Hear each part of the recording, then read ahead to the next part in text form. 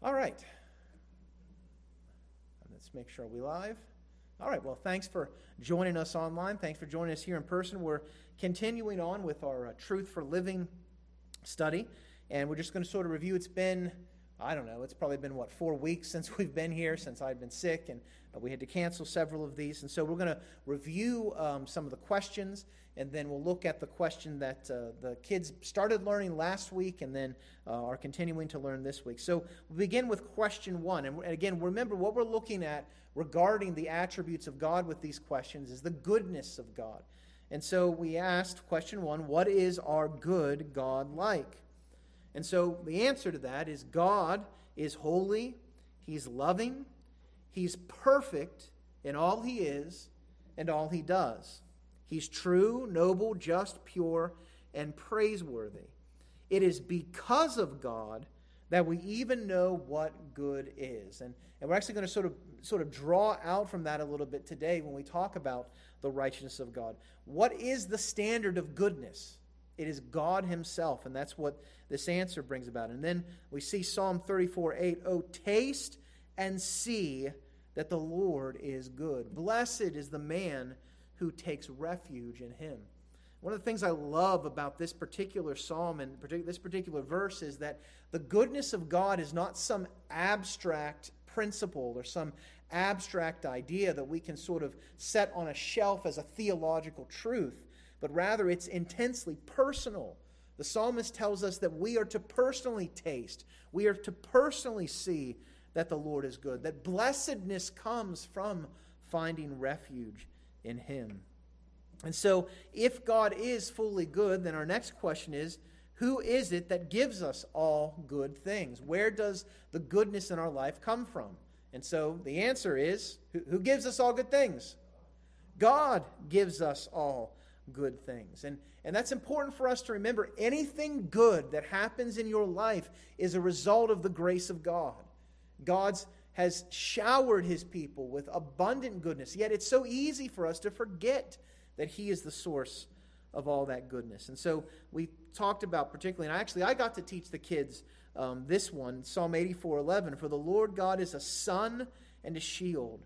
He bestows favor and honor. No good thing does He withhold from those who walk uprightly." And I love that imagery of God being a sun as He provides warmth, as He provides provision, as the sun provides the nutrients for the plants to grow. And then He's a shield, He's a protector.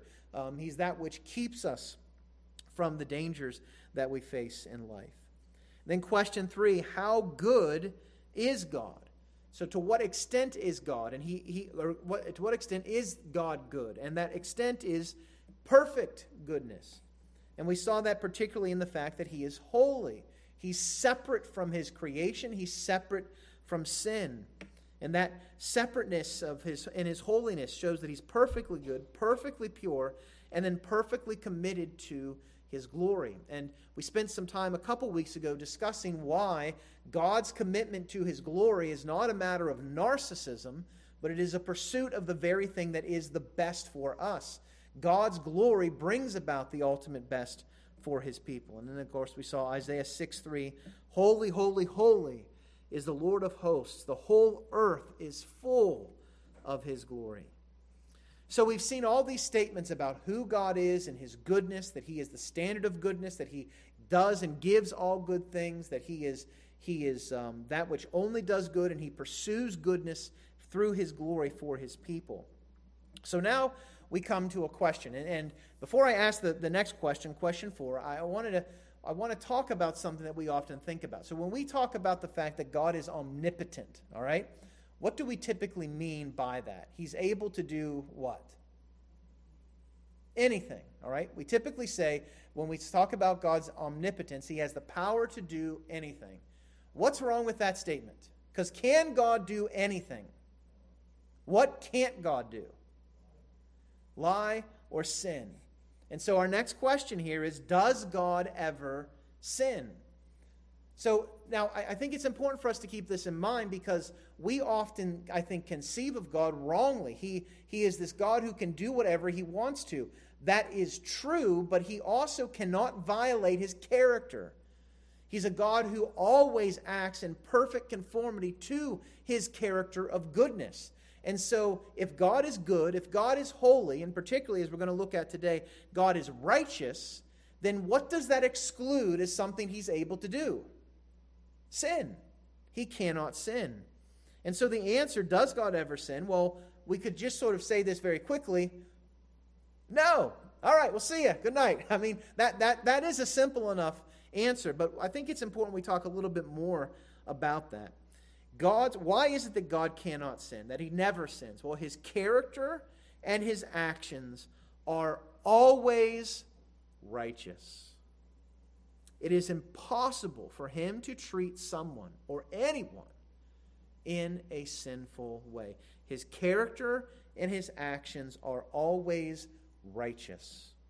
And so the verse for this is Psalm 145:17. The Lord is righteous in how many of his ways? All his ways. And kind in all his works.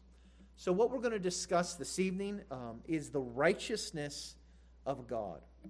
And so we're going to look at sort of defining what righteousness is, understanding what it means for God to be righteous, and then we're going to talk about 4 particular categories that we discuss regarding the righteousness of God. So let's start by understanding what righteousness is. So let me ask you, when you hear the term righteous or righteousness, what does that mean? What is righteousness? How would you define righteousness?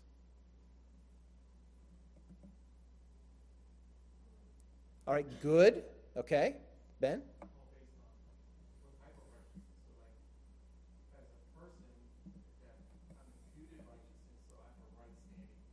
Okay.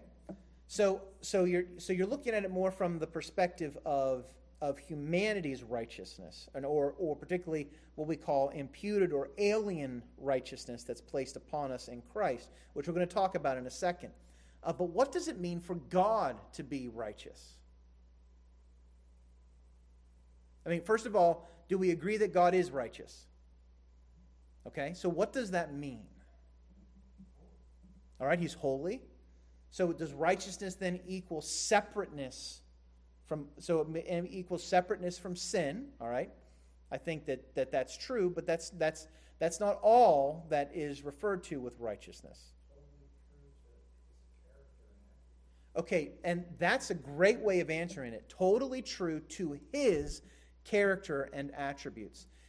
In one sense, we can talk about the righteousness of God as his consistency with who he is. Now let me explain what that means. And I think to do that, I think it's helpful for us to talk about the 2 main words used in the Scriptures to describe righteousness. We'll look at it, first of all, in the Old Testament. Now, the righteousness, the term righteousness in the Old Testament is the word, the Hebrew word, tzedek. All right? What does tzedek mean? Well, it means that it's very base idea to be straight. And it refers to that which forms a normative standard. So if you think about, for instance, I remember years ago, Jim McGee isn't here today. He's the roofer. He would know more about this. But I remember years ago when I was in high school, my father decided it would be good for me to get a job and work exterior construction one summer in high school. Yippee-ki-yay, all right? I was real excited about that. And so we went up and had this big house that we were doing work on in Erie. And I remember we were running shingles. And one of the things that we would do to make sure that the shingles were straight is we would take a chalk line and run it out. And we already had the tar paper down, and we'd drop that chalk line. And what was important for that chalk line to be the guide in which that we kept things straight was that the chalk line had to be what? Straight. And if the chalk line wasn't straight, and that was the standard upon which we were looking at, we would get to the end of the run, and guess what would happen? Instead of the shingles going straight, the shingles would go like this, or they'd go like this, or they go like this. If they went like that, something really wrong went on. But so you see sort of how the idea of straightness becomes the standard. That's why it's often used to describe a rod or a measuring rule. That's sort of the concept of tzedek in the Old Testament. So when it speaks about the righteousness of God, it's speaking about the fact that God is straight, or that he conforms particularly to an ethical or moral standard. And now what we're going to talk about is not just that he conforms to the standard, but that he is the standard. And we'll talk about the importance of that in a second. So that's the term in the Old Testament, tzedek. In the New Testament, it's diakosune. All right? Diakosune is the most common word for righteousness in the New Testament. And the New Testament term comes from the legal world. So it's more of a technical term used within the court system in Rome. And it refers to the quality or state of being just or acting equitably. So the quality or state of being just or acting equitably. Just actions are produced by someone whose moral character and ethical actions conform to a standard. So when we talk about righteousness, in it's the very broadest sense, it refers to conformity to a standard. Now, it's important that we understand this. God does not merely conform to a standard. He is the standard. Now, why would there be a problem with saying that God conforms to the standard? So I want you to really think, all right? Why would it be problematic to say that God conforms to a standard? Okay, so... Right. Teresa, what were you going to say? Right. So if God conformed to a standard, then that meant that that standard came from someone else, or the standard itself stood over God. All right? And that would mean that God is no longer the supreme being in the universe. But we know that the Scriptures make it abundantly clear that God is the supreme being. Is there anyone greater than our God? No. So to say that God is righteous and then to say, well, he conforms to a standard is incorrect. Rather, he is the standard. And then, is it correct then to say that he does conform to the standard of which he is? And the answer is yes. So when we talk about the righteousness of God, it is, as Joe had mentioned, God's conformity to his own character and nature. He is the standard. So again, if there was some sort of external or nebulous standard that God conformed to, then wherever that standard came from, or even that standard itself, would stand over God as supreme. Now, I think it's also important for us to recognize that God's righteousness and his glory are really one and the same thing. John Piper talks about this in particular to discussing what Paul's point is in Romans chapter 9. Now, Romans chapter 9 is a very difficult passage, and there's things there that I thought about maybe we should get involved into a deep dive of Romans chapter 9. And I'm like, I'm just not going to have the time tonight to get through that. But one of the main things that Paul's argument there is that God is completely free to do as he desires, and that in that freedom, whatever he does is righteous. And particularly one of the things that he brings about is that through God's pursuit of his righteousness, his acting in righteousness, what that actually does is magnify his own glory. So that God is glorified both in the salvation of the sinner and in the condemnation of the sinner. That God has the right to do both things. That's the main point of what Romans chapter 9 is saying. And that in both of those things, God is glorified. And the point that Paul says is, we don't have the right to point at God and say, you're not acting righteously, because God always acts righteously. And in his righteous actions, he brings glory to himself. So I'm quoting Piper here. He says, Paul conceives of God's righteousness as his unswerving faithfulness always.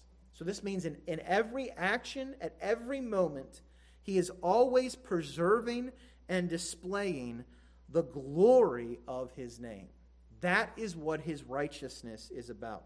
His unswerving faithfulness to preserve and display, always to preserve and display, the glory of his name. His glory, or that which makes up the whole of his divinity, is the standard of righteousness. Romans chapter 3, verse 23, for all have sinned and fall short of what? The glory of God. Paul's argument throughout the entire book of Romans, and we're going to look at this in just a second, Paul's argument throughout the entire book of Romans is that we are missing something. What is it that we don't have? Righteousness. And so when he comes to Romans 3 and he says we've all fallen short of the glory of God, we could substitute there, because they're the same things, the righteousness of God. Which brings us then the fact that the gospel, or the good news, is a message about God's righteousness. Romans 1:17, for in it, that is the gospel, so Romans 1:16, I'm not ashamed. We talked about this Sunday morning. I'm not ashamed of the gospel of Jesus Christ, for it is the power of God unto salvation to everyone who believes, the Jew first and also to the Greek. How does the gospel provide the power of salvation? Because in it, the what of God is revealed. The righteousness of God is revealed from faith for faith, as it is written. And then here we have this key point. The righteous shall live by what? By faith. A few things to note here about this passage. There is no other righteousness. There is no other standard but God's. Again, the gospel proclaims the righteousness of who? God, the righteousness of God. Not the righteousness of man, not the righteousness of some external standard. It is God himself as the standard. And then it speaks particularly to the fact that the message about the righteousness of God is that righteousness, or those who are just, they find that righteousness through what? Through faith. So the message of the gospel, the good news, is that God's righteousness is available to those who have faith, those who believe. Now here's the problem. So Romans 1:17, the righteousness of God is revealed from faith to faith, the righteous shall live by faith. Wonderful message. Why is that message so important? And he goes on in Romans 1:18, because God's wrath is revealed against everyone who is ungodly and what? Unrighteous. Particularly the unrighteousness of men. And in their unrighteousness, what do men do? Suppress the truth. The problem with humanity is that the good news of the gospel is that we suppress that good news because we are unrighteousness. We are unrighteous. And in particular, that unrighteousness comes from this desire to live ungodly, or to ungod our lives, to want to live apart from him as the standard. What standard do we want to live by? Our own standard. And that's the world we live in today, isn't it? The world we live in today is a perfect description of unrighteousness, saying that we want to live according to the standard we have set. And I think it's important we recognize that the world is no longer trying to guise this in some sort of sense of religion. They're just sort of live however you want to. Live and let live, right? There's no consequences for your actions. There's no consequences for your sins. You sort of do you, I'll do me, and just sort of let everything be. In fact, not only that, we need to celebrate that which is clearly against God's word. We're at the end of Pride Month, which is a celebration, a pride, a proudness, that's not a right word, a pride of that which goes directly against the righteousness of God. Because what standard are we wanting to set up? Our own. Now listen, it's not just that homosexuality and transgenderism and everything that's involved in the LGBTQIA plus community is unrighteous. You know what else is unrighteous? To seek to live a life in your own self-righteousness. Because what does the Bible say about our righteousness? Does our righteousness meet the standard? No, it's a filthy rag. And so the same unrighteousness that exists in the world that's celebrating this new freedom and this new standard, that same unrighteousness exists in people who sit in pews and trust in their own righteousness, because the standard is not ourselves.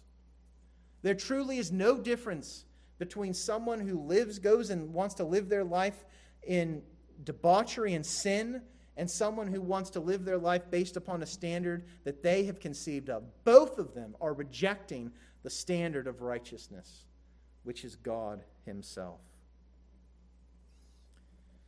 So Paul concludes Romans chapter 1 with this statement. This is the problem with humanity. We know God's what type of decree? Righteous. We know God's righteous decree. We know that those who practice such things, and there, Paul, at the end of there, he's dealt with idolatry, he's dealt with homosexuality, he then deals with every conceivable type of sin. And those who practice such things, we know that we deserve to die because it doesn't meet the standard of God's righteousness.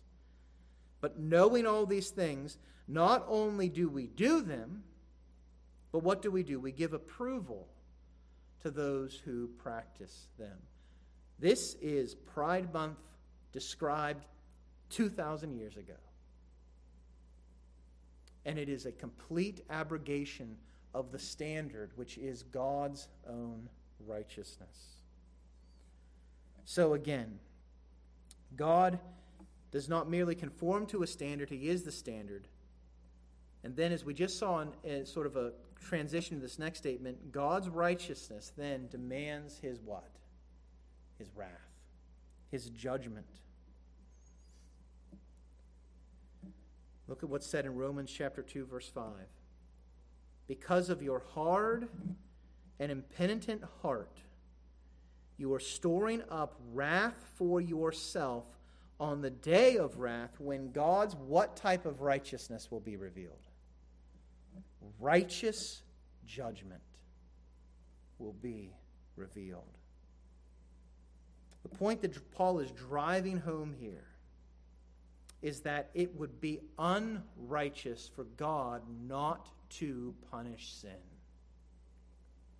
Now, that's a point that we need to really think about. It would be unrighteous for God to not punish sin.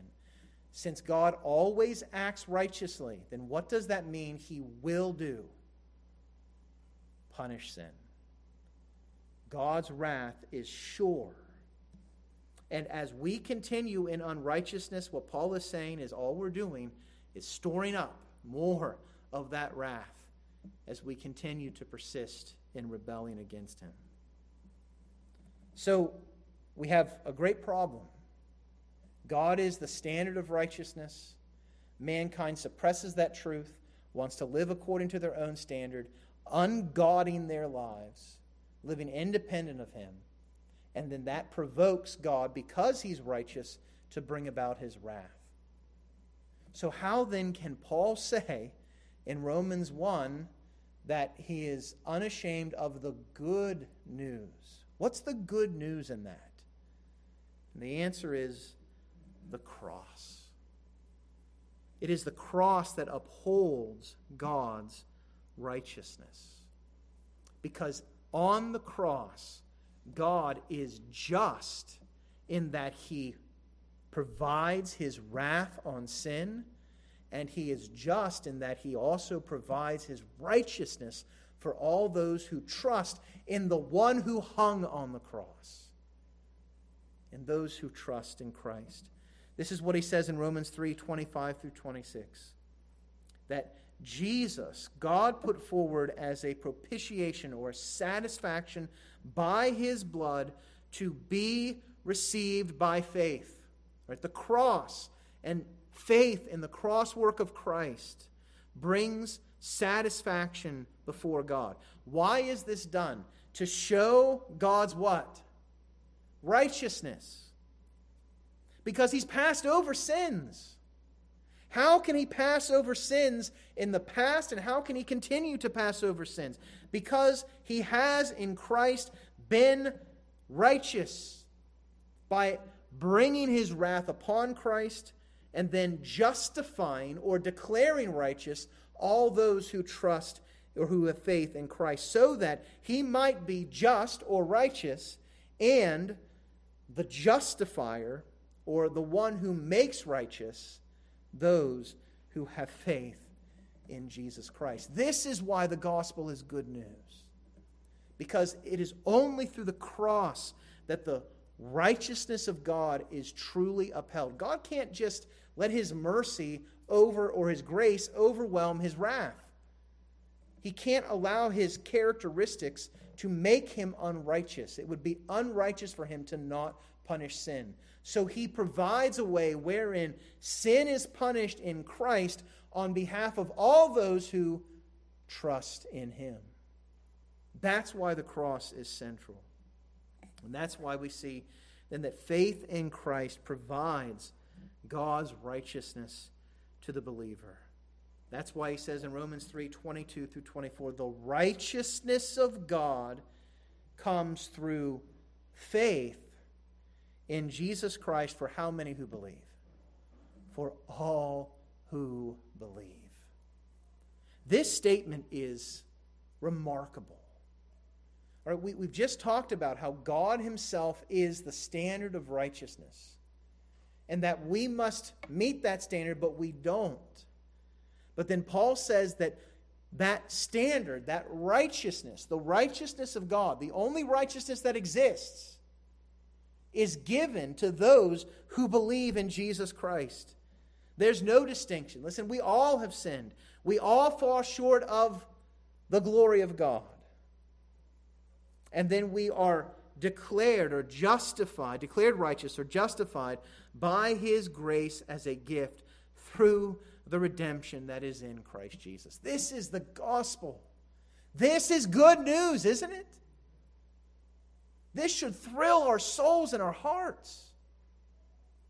When we see a righteous God who always acts righteously, he has in his divine wisdom provided a way to save unrighteous sinners and not in one way, shape, or form compromise his own righteousness. What a great God we have. And so the gospel is the message of the righteousness of God.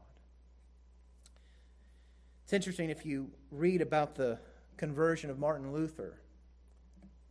It was Romans chapter 1, verse 16, and his understanding of that verse that really brought about a complete change in him. Because he always viewed the righteousness of God as the wrath of God. And so for him, not understanding that faith, that the just shall live by faith, or the justified shall live by faith, not understanding that aspect because of his upbringing in the Roman church, that had taught him over and over again that he had to atone for his sins by keeping the sacraments. He had to do penance. He had to do all sorts of things to try to take care of his unrighteousness. Over and over again, when he would look at the righteousness of God, it was for him something that beat him down. But when he came to understand justification by faith, that term then became a source of light and hope for him. Because the righteousness of God was no longer a fearful thing. It was something he possessed by faith in Christ. And so when we talk about the righteousness of God, it is for those of us who are in Christ by faith, it should be a glorious thing because we are righteous in Christ. We meet the standard, not that we have done it, but that Christ has done it on our behalf. So the gospel, really, at its heart, is an understanding of the righteousness of God. Now, quickly, I want to discuss 4 aspects of God's righteousness. Now, I'm getting these from an article that was really helpful for me in understanding the righteousness of God from the Gospel Coalition, written by Fred Zaspel. So if you wanted check out the article. You can just go to the Gospel Coalition, tgc.org, and then type in either Fred Zaspel or the righteousness of God, and you'll find these 4 things here. I've sort of changed one of the terms because it was sort of an antiquated term that he had. So, theologians typically talk about God's righteousness in 4 particular arenas, and so I want to talk about that very quickly. The first, is the idea of God's legislative righteousness. Now, what this describes is that God demands righteousness of his creation through law. So again, when we look at how God reveals himself to humanity, we know that he does it through nature, but more particularly, he primarily reveals his nature through what? His word. And particularly the law, which is given to reveal himself. Now, in revealing himself, what is he revealing? Because God is perfectly righteous. So when God reveals himself, and particularly when he gives his law, it is a reflection of his righteousness. And so we see that God demands righteousness of his creation through the law. He legislates it in that particular instance. So Deuteronomy 4, 7 through 8, Moses says, "There is no nation, no great nation, that has a God so near to it as Yahweh our God is to us whenever we call upon him." And then notice what he says. There's no other nation that has statutes and rules so what? Righteous. So all this law I set before you today. Moses is challenging Israel and saying, listen, you are given that which reveals the righteousness of God. The law is given to show you who he is. Now again, was the law ever given as a means for our righteousness? It was given to teach us something. What does the law teach us? We're unrighteous because no one can keep the law. But yet, nonetheless, the law is given to reveal the righteousness of God. Again, Psalm 99:4, the king in his might loves justice. You have established equity. You have executed justice and righteousness in Jacob. And the point here is that God, in revealing himself, particularly to the people of Israel, provided for them an understanding of that righteousness of who he is. Psalm 119, righteous are you, O Lord, and right are your what? Rules. You have appointed your testimonies in righteousness and in all faithfulness. The Word of God, which Psalm 119 is primarily concerned with, describes that those rules and those regulations given in God's law are given to reveal his righteousness, that all his law is right. And again, Psalm 119, 144, your testimonies are righteous, what? Forever. And the righteous testimonies of God are that which give us understanding so that we may what? Live. So you see, when we neglect the Word of God, when we neglect that which God has revealed about himself, we are neglecting the means by which we know what it is to be righteous. That's why the Word is so essential in the Christian's life. So legislative righteousness. Secondly, we speak of retributive righteousness, that God inflicts punishment for unrighteousness in his creatures. And this goes back to that idea that it would be unrighteous for God to not judge sin. Psalm 96:13, before the Lord, for he comes to judge the earth. He will judge the world in what? Righteousness. And the peoples in his faithfulness. 2 Thessalonians 1, 6 through 9. Since indeed God considers it just or righteous to repay with affliction those who afflict you, and to grant relief to you who are afflicted as well as to us, when the Lord Jesus is revealed from heaven with his mighty angels in flaming fire, inflicting vengeance on those who do not know God and on those who do not obey the gospel of our Lord Jesus Christ. They will suffer the punishment of eternal destruction away from the presence of the Lord and from the glory of his might. Right? God's final judgment on sin is perfectly righteous. In fact, it would be unrighteous for him to withhold it. And not only does God provide judgment for those who reject his righteousness, but we also see that in his discipline, he rightly judges his people. I know, O Lord, that your rules are righteous. And then I know that in faithfulness you have what? Afflicted me. What a statement of faith. So that God comes to his people and he disciplines them, afflicts them for the purpose of turning them back to living a life in accordance with his righteousness. Then we see his redemptive righteousness. God's redemption of sinners conforms with his righteousness. And we already discussed this a little bit, but Isaiah 45, 21 through 22. Declare and present your case. Let them take counsel together. Who told this long ago? Who declared it of old? Was it not I, the Lord? And there is no other God besides me. I am a righteous God and a what? And a Savior. So God is perfectly consistent with his righteousness as a Savior. And there's no other Savior besides him. And so the message is, turn to me and be saved, all the ends of the earth. For I am God and there is no other. In fact, John says in 1 John 1:9 that if we confess our sins, he is faithful and just. And that could also be translated righteous. To do what? To forgive and to cleanse us from how much unrighteousness? All. And then finally we speak of his remunerative righteousness, that God rewards righteousness in his people. The scriptures talk about how God will give rewards for his people who live in righteousness. Hebrews 6:10, for God is not unjust or unrighteous, so as to overlook your work of love that you have shown for his name in serving the saints as you still do. The point that Paul is, or the writer of Hebrews is making, which, by the way, I'm not going to go into the length right now, but I am now convinced that Paul is the author of the book of Hebrews. If you want to know why, I can describe it to you later. Anyways, the point that the author is making is that it would be unjust for God to not see and recognize the actions of service that his people have done.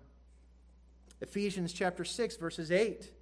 Verse 8, knowing that whatever good anyone does, what will he do? He'll receive that back from the Lord, whether he is a bondservant or free. Again, God is saying he rewards those who do good. And in James says, blessed is the man who remains steadfast under trial, for when he has stood the test, he will receive what? The crown of life. And now here's the thing. Why does he receive the crown of life? It's not necessarily because he has earned it because of his righteousness, but rather he's will receive the crown of life because what has God done? He's promised it. This is amazing because if God makes a promise and then doesn't keep it, then would he be righteous? No. So God in his righteousness rewards because he's chosen to do so. There's nothing compelling him to do it other than his own pleasure to make the promise to his people that he'll provide the crown of life for those who love him. And of course we know in the book of Revelation, what do we do with those crowns? We throw them at Jesus' feet, knowing that any good in us is a result of his grace. So, the righteousness of God, a vast subject. I doubt that I even scratched the tippy tip of the surface of the depths of the righteousness of God. But our God is truly righteous in all he does. He cannot sin. He'll never treat anyone with sinful actions, because he is righteous in all that he does. And he is righteous in all that he is. And he gives that righteousness to those who trust in Christ. That's good news. Let's pray. Father, we thank you for your word. Lord, we thank you that you are a righteous God and that we can be declared righteous by faith in Christ. Lord, if there's someone here tonight who's either in person, Father, or someone listening online, or maybe later on someone will be listening to this sermon, I pray, Father, that they would cry out to Christ, that they would turn to him as God commands all the ends of the earth to turn to him and be saved. There's no other God who can save. Father, we thank you that you are the God who is. Father, take your word, apply it to our hearts and lives. Encourage us, strengthen us in your word. We pray all this in Christ's name, pleading his blood. Amen. Thanks so much for joining us here in person. Thanks for joining us online. Have a great week.